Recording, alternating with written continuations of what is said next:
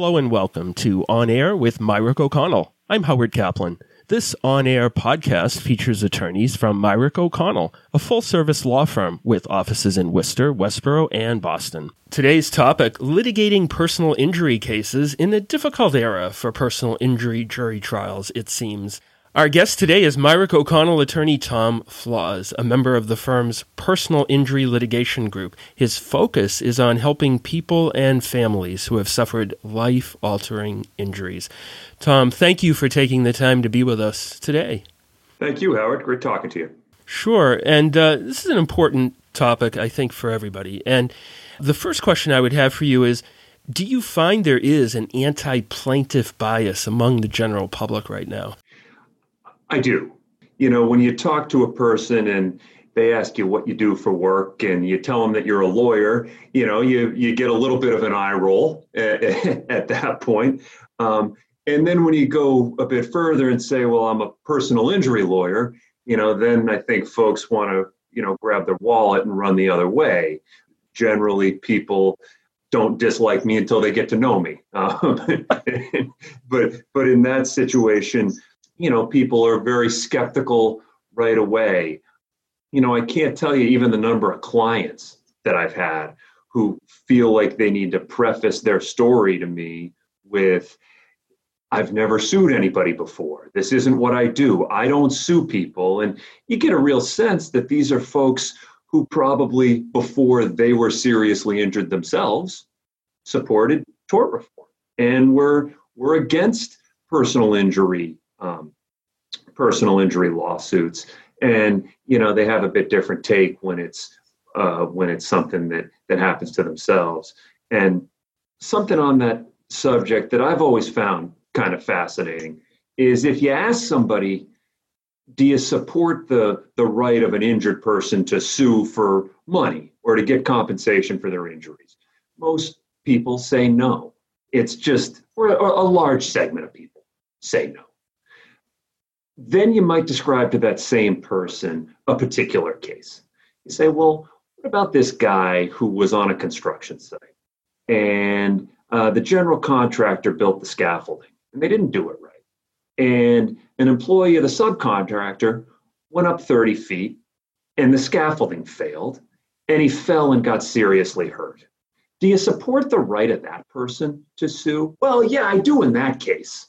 And, you know, so on a bigger level, no, but I think once people hear about a certain case, they often do. And it's kind of a fascinating thing to me. The only thing I can really liken it to is, you know, 10 or 12 years ago, when Obamacare came into law, and you would see, this isn't a comment on politics, it's just about polling. You know, you would see polls, you know, do you support Obamacare back 10 years ago? And a majority of people would say no. But then they would ask people specific parts of Obamacare. Do you support coverage for pre-existing conditions? Yes. And then they break down the different parts, and it was yes, yes, yes. But something about the law itself was no. Similar kind of thing with respect to personal injury claims and lawsuits. So where do you think this subjective bias comes from? I can point to two places, Howard, and one is 20 or 25 years ago, Karl Rove did a really good job in getting a message out there that plaintiffs' lawyers, trial lawyers, injury victims were just a danger to everyone in the community. And a danger because when your car insurance rates go up, blame the lawyers. You know, it's expensive to go to the doctor, blame the lawyers. And that became a real kind of rallying cry. They were able to really, you know, give a kind of a bad name to the profession on a very large scale. So that's one. And the other one is, I think people heard through the media certain parts of certain cases. We're 26 years now past the McDonald's hot coffee case. I think everybody knows what it is. And, you know, you'd see on the news that woman orders hot coffee spills, woman sues McDonald's and wins for her hot coffee being hot. You go, well, that's That's terrible. How could that ever happen? See, these lawsuits are going to bury us all. Well, then you hear the actual story about it, and you say, well, McDonald's had 700 complaints over the course of a year about the temperature of their coffee. They serve coffee at 190 degrees. That burns you in a couple seconds. At 170 degrees, you got 15 or 20 seconds before you're going to get burned. They knew that it was at a temperature which would cause these horrific burns, and they didn't do anything about it. So you get a media report that tells you something, you hear the rest of the story, and it's something else. And I think there were just a few cases, that one being the biggest, that got people's attention in a negative way. Now, how does this bias affect your work? A couple of ways. The biggest concern is at a jury trial level. You think about a jury trial in general, and you basically, depending on the kind of case, you have 4 real types of parties, right? In a criminal case, you have the state and you have the criminal defendant. In a civil trial, you have the plaintiff and you have the defendant. Well, of those 4 groups of people, there's only one, the civil plaintiff, where it's proven that a significant percentage of jurors have made up their minds as to what way they're going to go on that case before they hear the first fact of the case. They have just determined that this is going to be a defense verdict because I am never going to give a plaintiff money for their injuries. The state in a criminal case doesn't deal with that. The criminal defendant doesn't deal with that. And a defendant in a civil case obviously doesn't deal with it either. And, so that's at the trial level, but that trickles down because you mediate a case, you work on resolving a case, and the defendants often know that we're going to get a pretty favorable jury pool here in Massachusetts or really anywhere else in the country. And, we're going to have a decent shot at getting a good result for us at trial, even if the facts of the case don't dictate that we should. It's unfortunate, but it does affect things at a lot of levels. So how do you deal with it? Couple ways that I think are really ways that I try to combat the bias. And one is through jury selection. And you spend most of your time in jury selection trying to just weed out the people that are never going to give you a fair shake. I mean, I'm not looking for people that are going to give me twice what the case is worth. I just want to weed out the people that are never going to give me a chance. No matter what the judge tells them and what the facts tell them, they're never going to give me a chance. So jury selection is a big way. And I think in terms of the way you frame your case, I think there's a lot there that you can do. And the biggest thing that I like to do is just hit it head on. What I mean by that is there was a book a number of years ago by a guy named Rick Friedman called Polarizing the Case. A terrific book. For any plaintiff's lawyer should read the book. And what it really says is when a defense lawyer says your client is malingering, they're really saying your client's faking it. Now, what they're really doing is they're calling your client a liar. So what you have to do is you have to hit that head on. And you say, if you believe that my client is malingering, if you believe they're faking it, send them out without any money. We should lose. If that's what you believe, we should lose. But if you don't believe they're faking it, if you don't believe they're a liar, then you shouldn't really believe another thing the defendants say. Because they've called a seriously injured person a liar just so they can prevail at trial. And so it's really taking that malingering myth and just hitting it head on. Another way to do it is through the tort reform mindset. What it really says to people is that tort lawyers, tort plaintiffs are a danger to them. They make your insurance rates go up. They make your doctors, your cost to go to the doctor, they make that go up. And people almost feel like a plaintiff's verdict is a verdict against their own interest because it's going to make things like insurance rates go up. And I think what you have to point out to folks is that's a financial issue on that one side. But what about never holding unsafe drivers responsible? What about allowing a horribly dangerous construction site to exist when they know that there's never going to be any repercussions for it?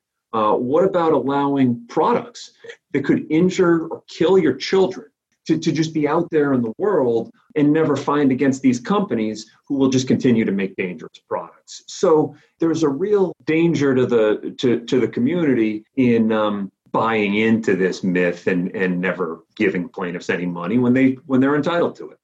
Where do you think this bias is worse than others in terms of areas of the country, among types of folks? You know, Howard, that's a tricky one. It really is, because a lot of people will tell you that your jury verdicts are about as bad for plaintiffs in like Massachusetts and New Hampshire as they are anywhere in the country. Now, you would typically think, when you think about tort reform and that mindset, that a red state is where you don't want to be, because there are more people with that mindset there. But it's proven that that's not really the case. Very, very interesting thing. A couple of years ago, I was admitted for one case to work in Virginia. And I quickly found out that Virginia is a really bad place for a plaintiff's case. West Virginia, which you would think would be just the opposite, is, people often say, it is the best state in the country to bring a plaintiff's case.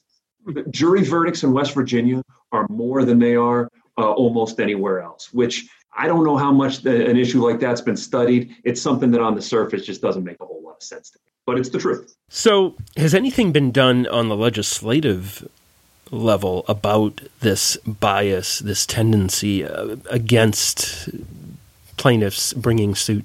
It has. One thing that was a real problem in Massachusetts, almost every state in the country has a pretty extensive form of voir dire. And for the non-lawyers, what voir dire is the lawyer's ability to question jurors and get their thoughts about different types of cases and different facts, and whether a jury can be fair. Well, until about 5 years ago, we didn't have voir dire in Massachusetts. We had a few stock questions that judges would ask the jury, and, like, can you be fair? Well, what person says, no, I can't be fair? Everybody says they can be fair, but you really have to drill down with voir dire to figure that out. So 5+ years ago, we had a situation where you had a huge percentage of jurors that were biased against you, and you couldn't ask them any questions to figure out which ones they were. So it was a real problem. But at the end of his term, Governor Patrick signed a couple of things into law, and one of them is voir dire, which we have to a certain extent in Massachusetts. Some states it's almost unlimited. Here it's very limited, but we have it, and that's been a big help. And another one is that in an injury case, you can now suggest an amount of money to a jury that you think they should allow the client to recover.